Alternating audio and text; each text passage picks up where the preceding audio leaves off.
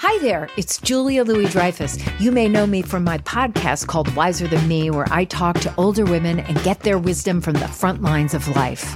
I was amazed by how many people told me our show made them look forward to getting older, which is why I'm here to talk about season 2 of the show.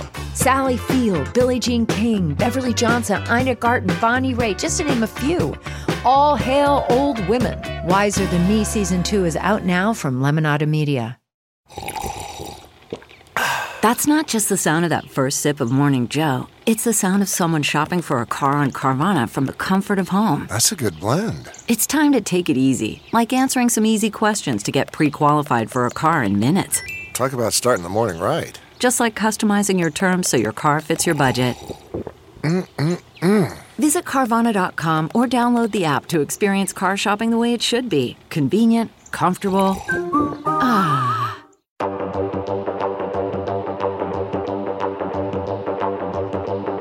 Hello, y'all, and welcome back. Happy New Year. Hope you had a very happy and restful holiday season. It's your girl, Jacqueline, here for another episode of Rotten Tomatoes is Wrong. And I am solo today because Mark can't be with us, but he is with us in spirit. But we're going to have a great chat because our guest today is fabulous. I've had the pleasure to chat movies and TV with her on occasion, and it's always fun. So we're here to talk to our special guest today about The Witcher Season 1, because believe it or not, it is only fresh at 68%. And this is right before we get our Season 2 episode, which is currently certified fresh at 95%. But I don't know, our guest, she may disagree, but she is here to chat that with us. Also, for folks that don't know, if you want a deep dive on The Witcher, please pick up a copy of our Ultimate Binge Guide, the 296 TV shows that you absolutely must watch. It is now out on shelves. So without further ado, let's go ahead and bring on our guest for today, Trisha Hirschberger. She is a TV host, producer known for tech and gaming content all over the internet. Trisha, how you doing, girl? Oh, it's so good to see you, Jacqueline. I'm doing well, and I'm so excited to chat The Witcher with you today. I know. I'm very excited to chat this with you. So, Trisha, I'm just going to go ahead and jump off of it. Is Rotten Tomatoes wrong about Season 1 of The Witcher at 68%? Yeah, and I think if we look at the audience rating for Season 1 of The Witcher, the audience would agree with me. I think just the TLDR, and we'll dive into it, I'm sure. I think that critics are usually unnecessarily harsh when it comes to fantasy series, at least at first. It takes a little while to grow, to get to know the world building, etc.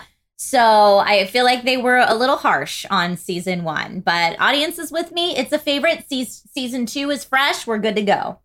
All right. I think you're going to be surprised with my feelings about it because I am a big Witcher fan, but I think Season 1 has its warts for a reason, but we're going to get into that and talk more about that in depth. But before we do that, if you can, please, ma'am, give us a brief synopsis of who are the players and what goes down in Season 1 of The Witcher.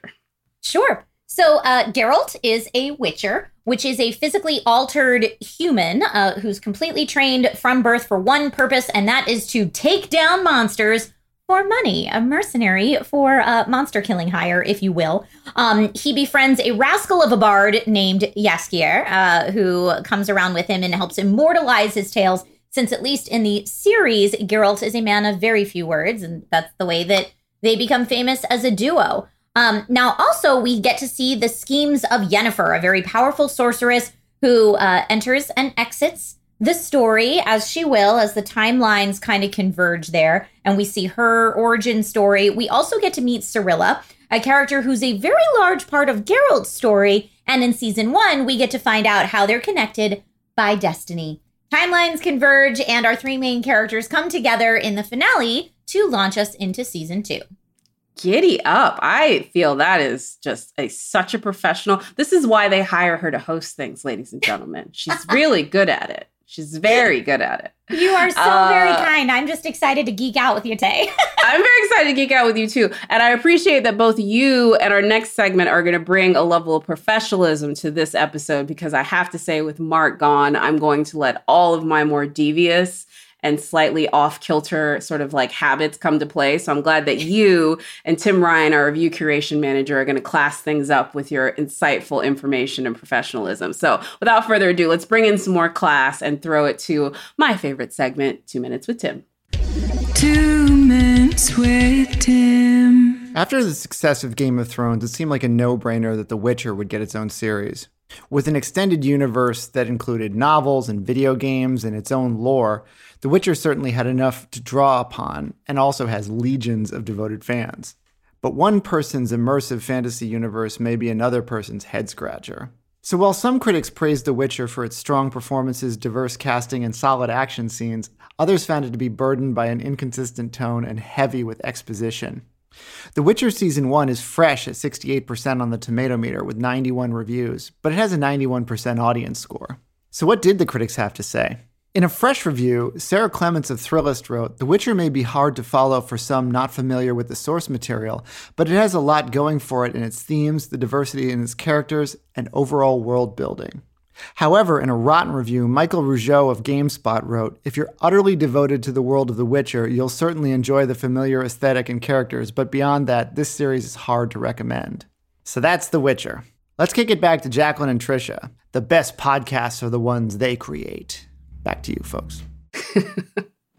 That's fun. So the best. I just love Tim. He always finds a way to like add a little like love at the end of these, and that's like the cutest thing.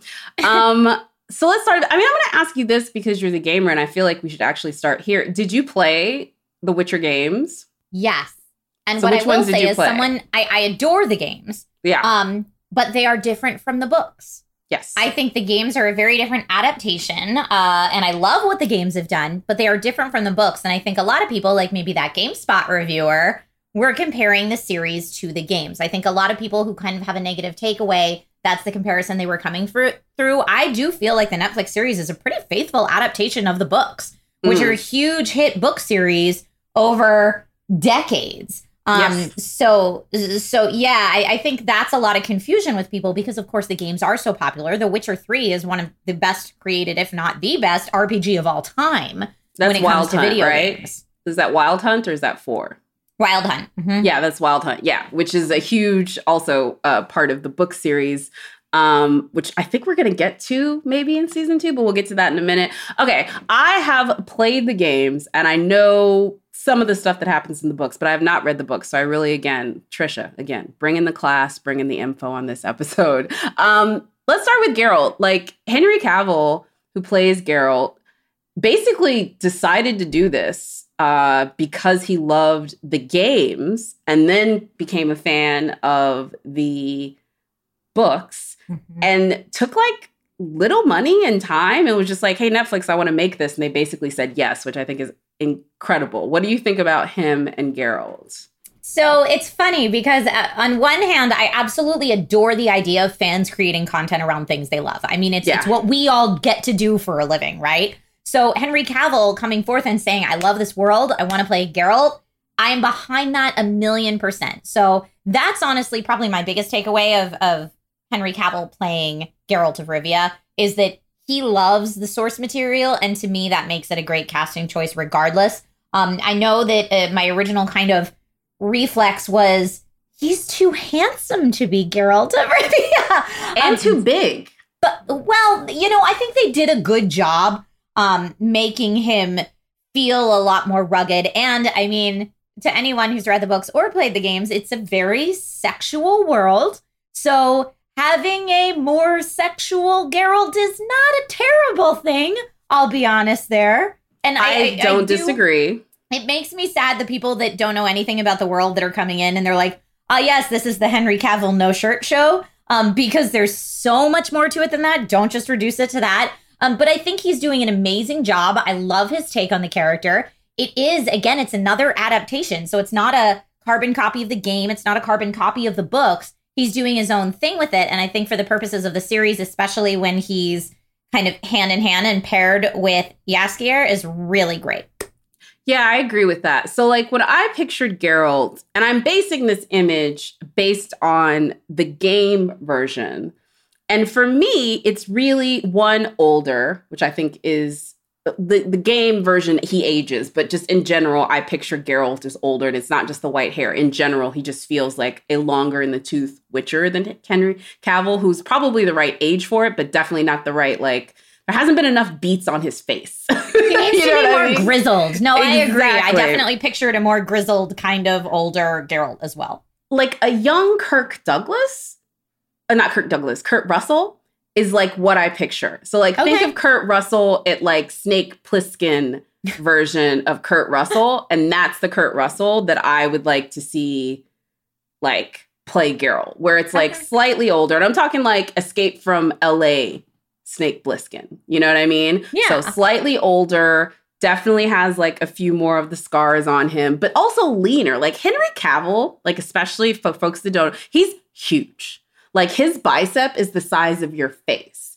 And that I get, like the Witchers are like stronger and bigger, but they're also more like live. Like they're warriors, but they're like, they're, I don't know how to put it, like they're swordsmen. And so it's like a lot more about that, I think, than the brute strength that like he brings. But it is nice to see that like he could throw huge ass monsters across the room. So like I do enjoy that as well.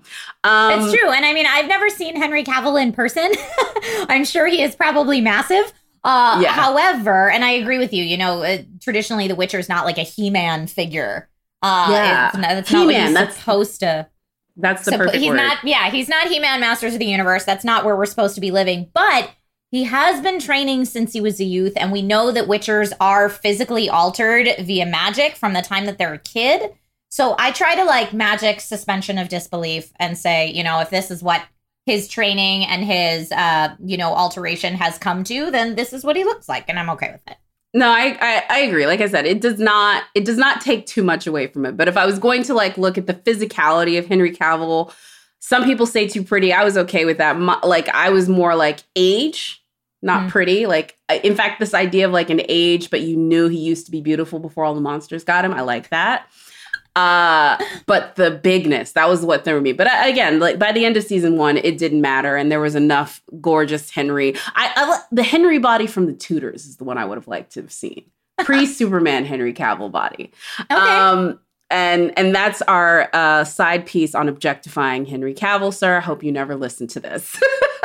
But I mean, honestly, we are not the first to do this with the character Geralt of Rivia. I mean, Geralt in the bathtub is a collectible figure that many people have on their shelves. Yes. So, like I said, it's a very sexual series. It always has been. Geralt of Rivia has always been sexualized way before Henry Cavill came into the picture. Yeah, and the games, let's be clear, like obviously this is from the book, but the games at the time that they came out, especially Wild Hunt, the amount of sex that game had in it was kind of like really like a thing that was talked about, because most games, when there's sex, it's like there's a cut scene and they wake up next to each other. It's very like PG-13 romantic comedy. But like this one, definitely, this is like a moment, both in the game. And so it was great. I believe it's in season episode 1 even that we get him in the bathtub. Either that or very, very early on. Season 1 or season 2. Early. I mean, episode all the 1 game or fans episode were 2. like, please let us have Geralt in the bathtub. And so when it happened, it was like the ultimate fan service. Oh, yeah, that face. Oh, scary face. No lord in his right mind will come close if you're standing next to me with a puss like that. Oh, on second thoughts, might want to lay off the Citronale. Clear head would be best. I will not suffer tonight sober just because you hid your sausage in the wrong royal pantry. I'm not killing anyone. Not over the petty squabbles of men. Yes. You never get involved. Except you actually do all of the time. I don't think that was one of my like favorite moments necessarily for the series. There's like a few, and they're always like the moments that like other people would not mark. Okay, what's your favorite moment?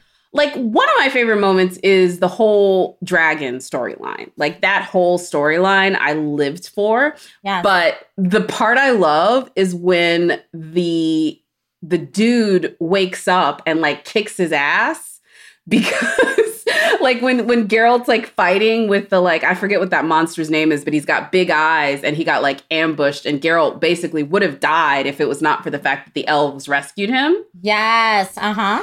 That scene, I loved for that. It showed, and then his humility to admit that he got his ass kicked later, and Jaskier, like, I actually enjoyed that because it was huge for the character, but it also, I think, showed that all of them know, like, the next bout, the next thing that we do could be the last thing that we do. And they just kind of live with that, like, you know, Rick from The Walking Dead, like, you know, we're all dead until we either make it home or don't. That kind of thing, you know what I mean? Yeah, like, no, I totally agree with you. I think it's so important to establish the fact that, like, he's not Superman in this world. Witchers die all the time. Yep. What they're doing for a living is very dangerous, and we should not expect Geralt to come out of every encounter like, that was easy, because it's not.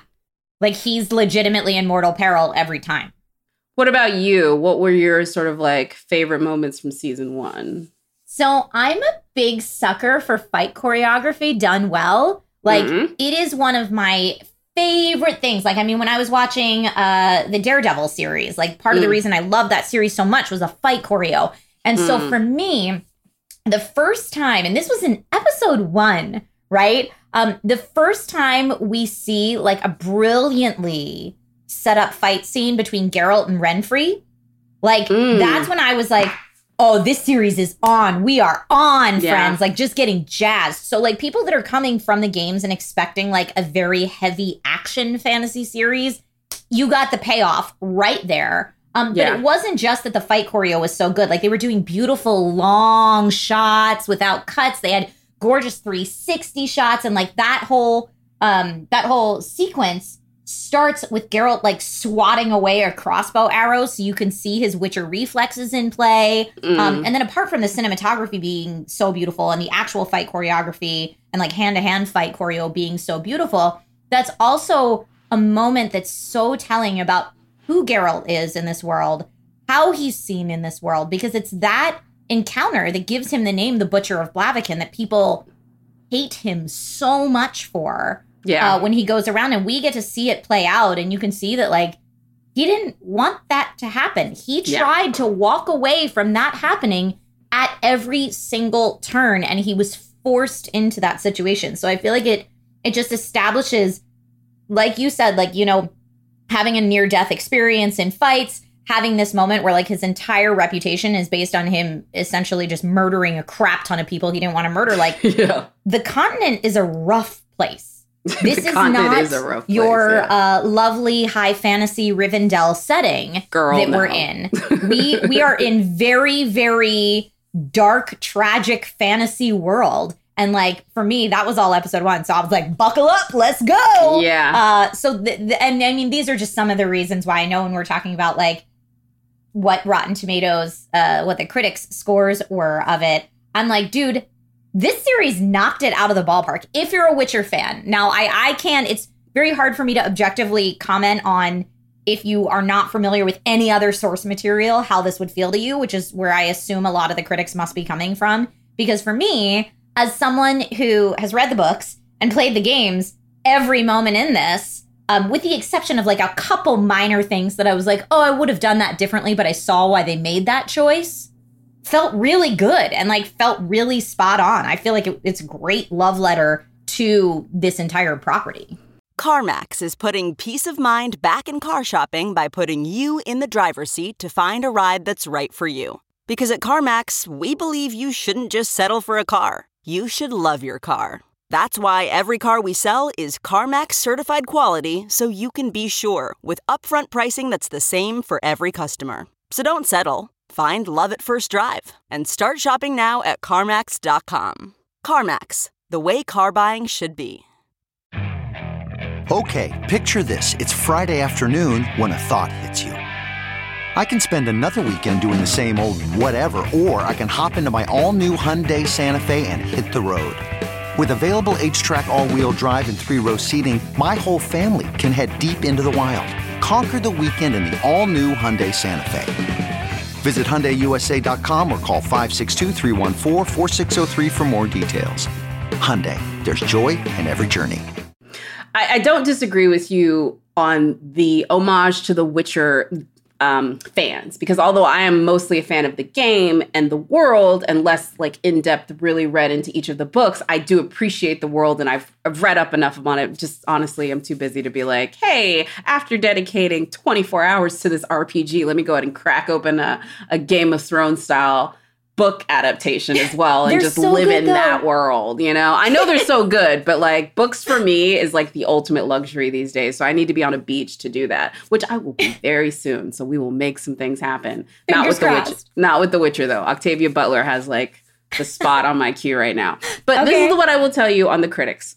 A little background on The Witcher. And this is kind of behind the scenes, but I do think it explains why I have issues with it as well. So when we saw The Witcher, when it came out on our like Netflix see it first as critics queue, which I'm a part of, even though I'm not a critic, they still let me see some things early. They didn't show us the whole series.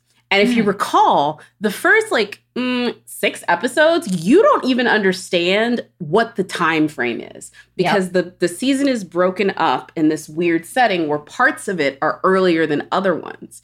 And it was actually something that people talked about in their reviews of being like, this seems to be alluding to a different continuity timeline than what we got to see in the preview episodes, which, by the way, they've done the same thing with season 6 as far as like only giving us 6 episodes. And we know that like we're going to see more. So season 1, because of the way they told that story, which was a genius way to tell it, because it shows how the events of Blaviken allowed him to meet the Bard and them to become friends. The events of that moment where he saves the Bard is how he gets connected to Yennefer. It shows how the characters within this world have connections and bonds that we can build upon later. You have to show the cause and effect. And it's like this whole idea of destiny and things being tied together. But you don't know that when you're just watching it. And it's very confusing because they're like, is this a Monster of the Week show or not?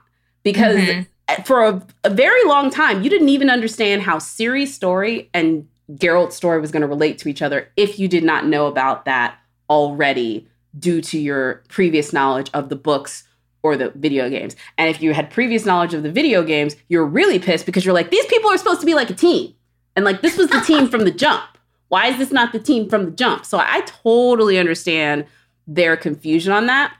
And the other thing, and I will say this, there are moments of season 1 where the production value, the creative, the crafts, everything line up. But there are some moments where I'm just like, sis. Those first opening scenes in Blaviken when they're inside that light room, they look like a bad student film. Like it is so overexposed. So mean. Girl, go look at those stills. Like seriously, like go look at those stills. Like his hair, like it's lit so poorly. Like it looks like it was probably a reshoot. Like seriously, go look at the scene where he's talking to the mage. It's bad. Have you ever heard of the curse of the Black Sun? First full eclipse in 1200 years. It marked the imminent return of Lilith, demon goddess of the night, sent to exterminate the human race. According to the wise mage Eltibald, Lilith's path was to be prepared by 60 women wearing gold crowns who'd fill the river valleys with blood. Doesn't rhyme. All good predictions rhyme. I studied the girls born around the Black Sun, and I found horrendous internal mutations among them. I tried to cure them, locked them in towers for safekeeping, but the girls always died. Internal mutations. Okay, I'll have to go back and rewatch those specific moments. Because I believe you. And I trust your opinion. It's not something I caught when I was watching it. Girl, but put that on 4K you. And you will feel it. You will feel every inch of like this. Like it's almost uncanny valley where you're just like, this looks weird. This is not the way light is lit. And then again, just some of the production value. I mean, you can really tell like they did not have the money that the show needed in season 1. And I say this from now having season 2. They wrote them checks. Girl, they wrote them checks for Dude, I'm sure they did. But especially when you're doing a fantasy series, budget makes such a difference. It really does. It's one of the things that angers me still to this day about Game of Thrones and a little behind the scenes thing. Game of Thrones, the creators of that, shot a pilot that was $30 million. $30 million. That is the cost of a mid-level budget movie. Like, you can make La La Land for that much. Yeah. They shot that pilot and it was god-awful. And HBO let those two white men ride that mediocrity to another pilot, and then they got the show. To completely tank the whole series in another how many seasons? I mean, they had a good run. Jacqueline. You know what? They had a good run. In all honesty, as much as the issues I have with those two, and I have plenty, they had 5 seasons of the most captivating television that most people have ever seen, and then one of the worst seasons of television. I'll take that average. Some people have both sides of the ledger. I'm not saying it makes it great, but you can still watch those first 5 seasons and enjoy it, and you could just pretend the last one didn't happen. As a fan of that property, I need George R.R. Martin to finish the book so I can wear all my Game of Thrones dresses and stuff again. Because right now they're just living in a closet. I can't even. I'm so mad at the whole property until George fixes it. But yeah, and by the way, I don't think that's going to happen any sooner. But let's bring it back to this fantasy real quick. I just want to talk real quick about... I wanted to touch on Jacqueline. You mentioned the timelines, right? Yes, yeah. Go ahead. For those of you who have not read any of the books, this didn't feel weird to me at all, even though the books didn't do converging timelines like that. But the source material that season 1 is taken from is from the original Witcher source material, which was all short stories. So they are written very Monster of the Week. And it's just individual short stories. And you as the reader start to piece together, oh, this is that same bard from that other story. And you start to piece together their relationships as you're getting this kind of cool Monster of a Week. Like, is it fairy tale inspired? I mean, kind of. Are we to allude that maybe fairy tales came from this OG story? Or do fairy tales exist for real there? I'm not sure. And it's like this very cool world that you're learning about via these short stories. So when I'm watching the Netflix series, I guess for that reason, it didn't seem strange to me at all that it felt a little disjointed in Monster of the Week, because it felt just like the book of short stories that this season 1 is based on. Yeah. And again, I didn't hold it as bad. I'm just kind of like playing the devil's advocate on the critics. Basically, if you would ask me my tomato meter score on season 1, I would give it somewhere in the low 70s. Not enough to necessarily to be certified fresh, but still fresh, still very comfortably fresh. But I just feel like it's in that 73, 74 range, mostly not because of any of the actors or even necessarily because of the writing, but just because I feel like the principal stakeholders, whether it be costumes or production or everything else, they did not gel. It just felt like it was 16 mini captains, and on the moments when it worked, and the moments when it didn't, you know? But I will say I never felt that with most of the actors. All of the actors seem to be, for the most part, on the same page, and they carefully sculpted their characters. Real quick, I definitely want to make sure we touch on at least Yennefer and Ciri before we kind of go into behind the scenes. But talking about Yennefer, which, by the way, she was my Netflix avatar up until this past month when I switched it, or a couple months ago when Lucifer had its final season, I put Maze from Lucifer, Leslie, I put her as my avatar. But it was Yennefer, because her purple eyes are the most incredible thing. As someone who has aged into better looking, I really appreciate her arc, just this whole feeling unloved, unlucky, and then aging into something that makes you feel more powerful. And then also her whole idea of being but this is not what I expected it to be. I just found it to be so universal. What are you, how are you on Yennefer? Because some people don't like her. I really liked her performance, and I'm interested. I love that you said you liked her. I'm actually very surprised by it. I feel like a lot of people that are diehard Witcher game fans did not love this portrayal of Yennefer because they were expecting something very different. I felt like her portrayal of Yennefer, Anya's the actress's name, right? Mm-hmm. I felt like her portrayal of Yennefer was very much her own, which in an adaptation, I don't want to see you try to be something I already know. I want to see you make it your own. And I thought she did a really good job of conveying the very hard exterior shell that she needs to be such a political powerhouse and to be so powerful in the setting and in the tough world that she's in. But we were able to see moments of kind of the softer layer that's within despite herself, if that makes sense.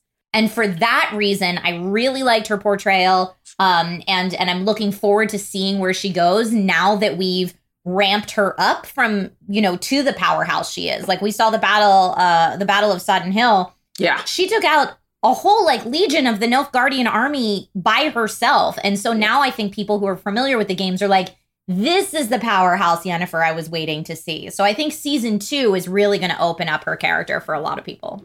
And as a writer who understands, this is the way I look at it. There are 3 characters in this story. This is our triumvirate. It is Ciri, it is Yennefer, and it is Geralt. Geralt cannot make big movements. Geralt is a turtle as far as character evolvement. He's going to evolve as a character, but it's going to be in millimeters, not miles. Mm-hmm. Yennefer is going to be the character as an adult we can see have growth and arc. So it's actually better, I think, to bring her in a place that's so far below where she was when we eventually see her. Mm-hmm. So far different.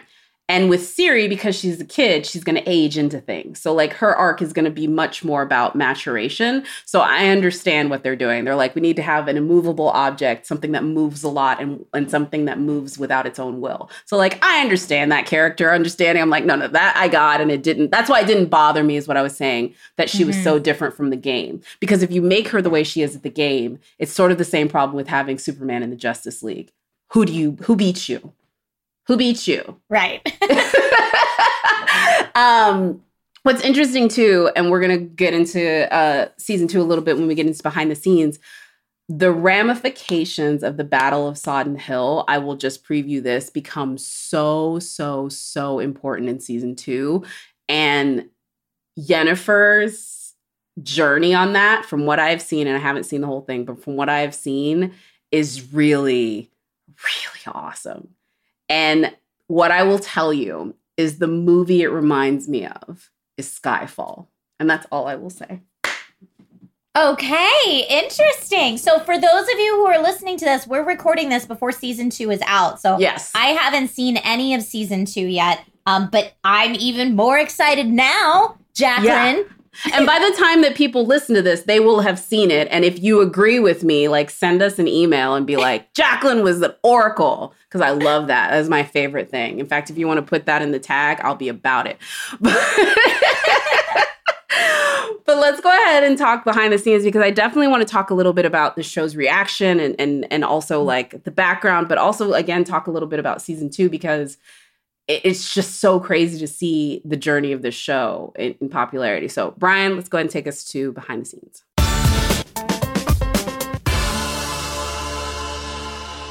So we've touched on it already too, about the origins of this. But what I think is really interesting, and I want to make sure I touch on this, is I don't think The Witcher was a show that Netflix didn't hope was big.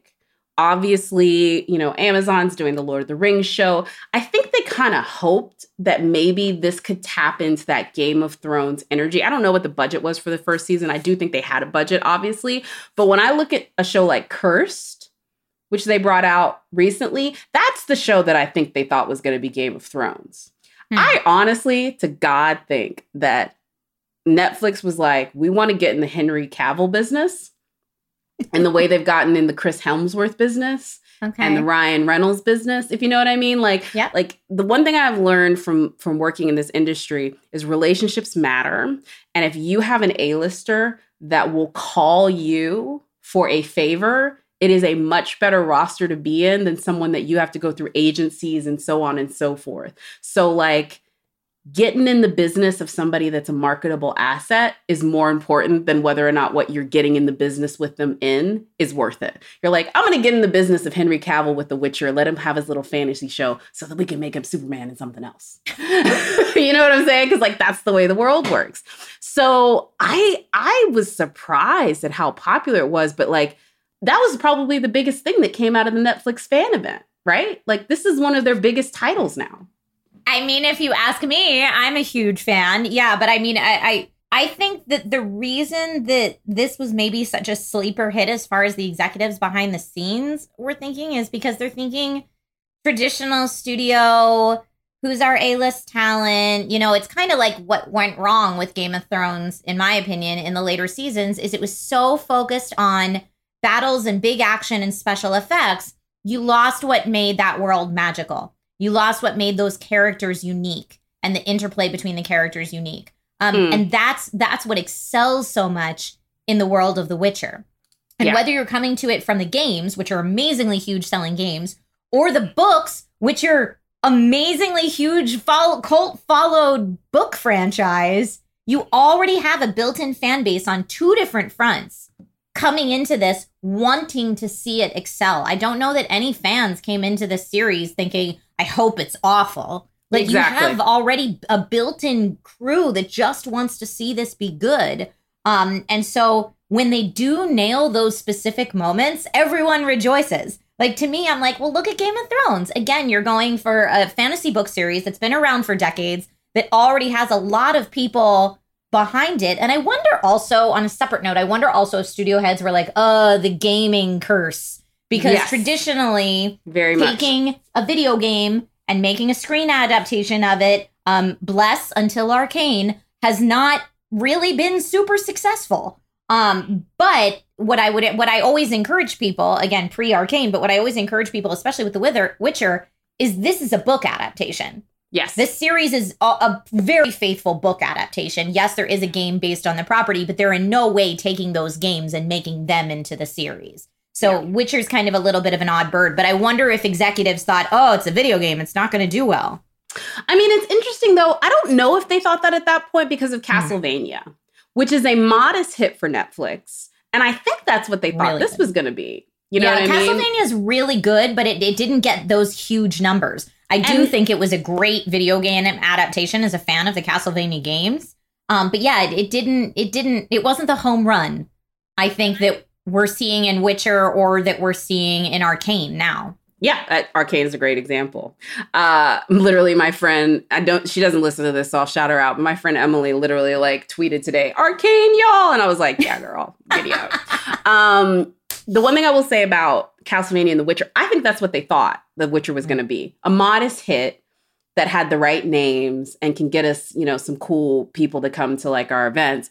But The Witcher, and shout out to Mark Hoffmeyer for the research, is the 5th most watched show on Netflix behind Squid Game, Bridgerton, Money Heist, and Stranger Things. It is literally right behind Stranger Things season 3. Now, Stranger Things, the entire series, ranks higher because it's got multiple seasons that are on the top 20 of Netflix. But Witcher season 1 is right behind the last season of Stranger Things, which is a phenomenon. And so when you think about that, and Squid Game, 1.5 billion hours watched, Money Heist, Spanish language, those transfer globally more. English language shows are actually at a disadvantage for the amount of places that they go, both culturally and language wise. And so the fact that it's the 3rd highest ranking and out of the ones that are season 1, Bridgerton is the only one that's higher. It's insane. It's really incredible to think about this little fantasy show. And it's one of the few fantasy shows on that list. The next, close, you could say, to that, gosh, not even. The rest are all, crime thrillers or things like that. The next thing that you could say was even remotely similar is Shadow and Bone, and that is, not even near. Shadow and Bone was okay. I'm interested enough to watch the next season of it, but I'm not, going out there and buying jewelry pieces that are based in the franchise. You know what I mean? That's the difference for me, right? You talked about making your Netflix avatar, Yennefer. For me, and it's unfair because I've been a fan of this series since way before Netflix. But yeah, I got the Witcher sigil on a necklace that I wear regularly. And it's such a fantastic, full and rich world. Yeah. And I love that it's been doing so well for Netflix because as someone who was an outsider, as someone who started in the fandom community and nobody likes this stuff but me, to then, kind of going through a weird age where because I was a woman, I was an outsider in fandom, to then to now being so engrossed in it all the time. Because, we elbow our way back in because I was there since I was a kid. Now it just makes me be yes. Come one, come all into my world. Love the things that I love. Here, I'll help tell you all about them. Jacqueline, you don't want to read the books? That's totally fine. I'll just tell you what you need to know. I just want everyone to love this property. And so for me, I imagine Henry Cavill feeling much the same way, being like, I just want everyone to love this property. So like, how can I make this happen? And that's part of the charm, right? Of this series on Netflix. It's part of what makes it so cool. Yeah, no, I agree. The other thing, too, I will say, when you were saying that, for folks that are listening to it, Trisha was like reaching out her arms, and all I was picturing was Sarah Michelle Gellar from Hocus Pocus be like, come, little children, I'll take you away. Oh, Sarah Jessica Parker. My world. Oh, did I say Sarah Michelle Gellar? Yeah, Sarah Jessica Parker in Hocus Pocus. In Hocus Pocus? I'm so confused. No. Sarah Jessica Parker. The other Sarah with 3 names. Let's keep it real. But like, come to my world of fantasy.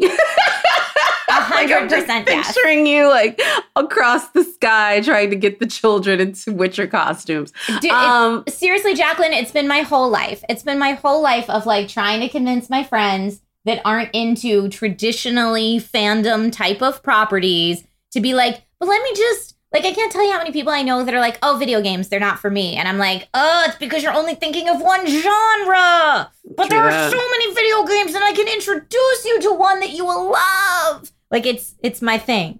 I have a question here. This is Producer Lucy. Hello, Trisha. Hello, Jacqueline. Hi, Producer Lucy. Hey, Happy New Year. We're here. 2022. Let's go. No more pandemics. Come on. I had a question because if you're trying to convince a friend, because I never read the books, I never played the game, so I knew nothing, and I loved it. Loved season 1. I love fantasy in general. And right now I'm watching The Wheel of Time. I have read the books and I'm disappointed in the show a bit. Oh. But what episode would you tell, like both of you, like what episode would you tell your non-Witcher aware friends to watch to convince them? Like, would you hop around or would you have them start at episode 1 to convince them to like get into it? I mean, this is probably a hot take, but I would say start with episode 1. I say it's probably a hot take because traditionally pilots are not the best example of the series. But I really do think you need to get to know the world. And I thought this series did a good job, despite everyone having issues with the different timelines. I thought this series did a good job of introducing you to the world and the major players in it. Yeah, no, the episode 1 is a great pilot. And I think that's what got the show greenlit. I feel the connective tissue throughout the rest of the episodes. Again, it's all there. It's a good meal. This is a great meal. This is, this is P.F. Chang's. This is not a bad meal. But like season 2 is Nobu, like legit. Season 2 is Nobu without question. Without question. So like you could go get a good steak at Outback and I will never be sad about it. But this is like a steak at the Waldorf Astoria. I was going to say Del Frisco's, but that's a Texas thing. And y'all don't know what that is. But that's like the big steakhouse in Texas, like the legit one. Shout out to my Texas people. Yeah, for me, if I was not going to say one, because I was actually going to say yours, ignore the CGI. Ignore the lighting in some of it. But like season 1, episode 1 is really a good introduction and perfect pilot. But if you were going to say another, I would say the Stryer episode, Betrayer Moon. That's the one where he takes over for an old Witcher and nearly dies again. We get to still learn the world of the mages. And it's still like, I think it feels like almost like a secondary pilot in a lot of ways. Yeah, because again, I mean, there are like multiple pilots in season 1 because they're introducing us to new aspects of the world kind of in all of those early episodes. And it's not really until the end of season 1 that all of that fully converges. So Jacqueline, it was so interesting to me that you said from a critic's perspective that they had only seen the first so many episodes. So when critics were reviewing this series, they didn't get to see it all converge. Yeah. Which is, I mean, I understand why you may not have time to watch the full season, or they may not want to give you access to the full season, or, all the different behind the scenes reasoning that might fall into play here. But it is really meant to be all in its entirety. And I would say similar to the books, right? When you read that first compilation of short stories, you've really figured it out by the end of all those short stories. Yeah. There's not one short story where you're like, yes, I understand this world now. Like, yes. It takes putting it together to make it happen. Well, that's fair. And like I said, I think if you even disliked season 1 if you give season 2 some time, which a lot of the critics did. And I think that's why the score for season 2 is so high. It's reflective of that. Some shows take a minute to find their groove. And if you don't know that, watch the first season of Seinfeld. It's rough. It is rough.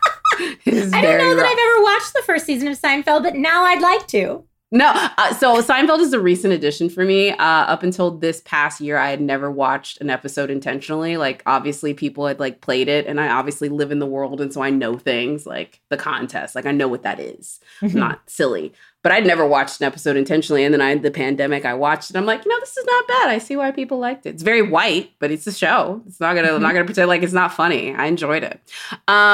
Real quick though. Before we get out of here, Trisha, I just want to make sure we touch on this because I have actually learned how to play this on the piano, and we have to give some time in the sun to toss a coin to your Witcher because that song is a literal bop. And like people were streaming the hell out of it. People were doing cover songs, and shout out to Joey Batty, who plays Jaskier, and also to Jenny Klein, who made the lyrics, and Sonia Balaluskva and Giona Ostinelli. Sorry, but y'all are the composers. You know, Sonia and Giona and Jenny. Ladies, it's a bop.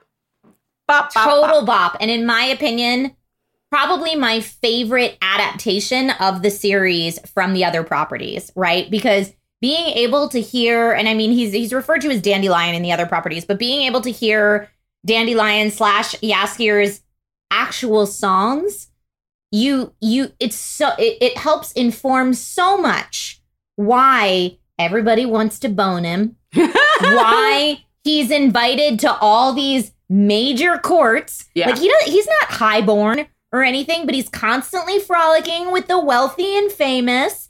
And the reason people know who the White Wolf is all because of Jaskier's songs. Yes. So he redeemed him.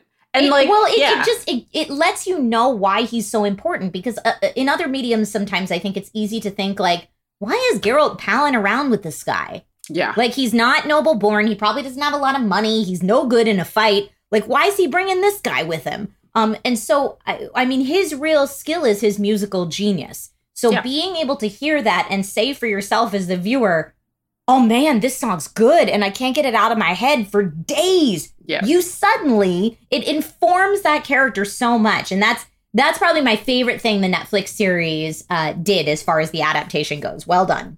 And also just from a production standpoint, they knew all the things that you knew about that song. Is like, we need to show all the things that you just said. And it's sort of like when you make a movie like That Thing You Do.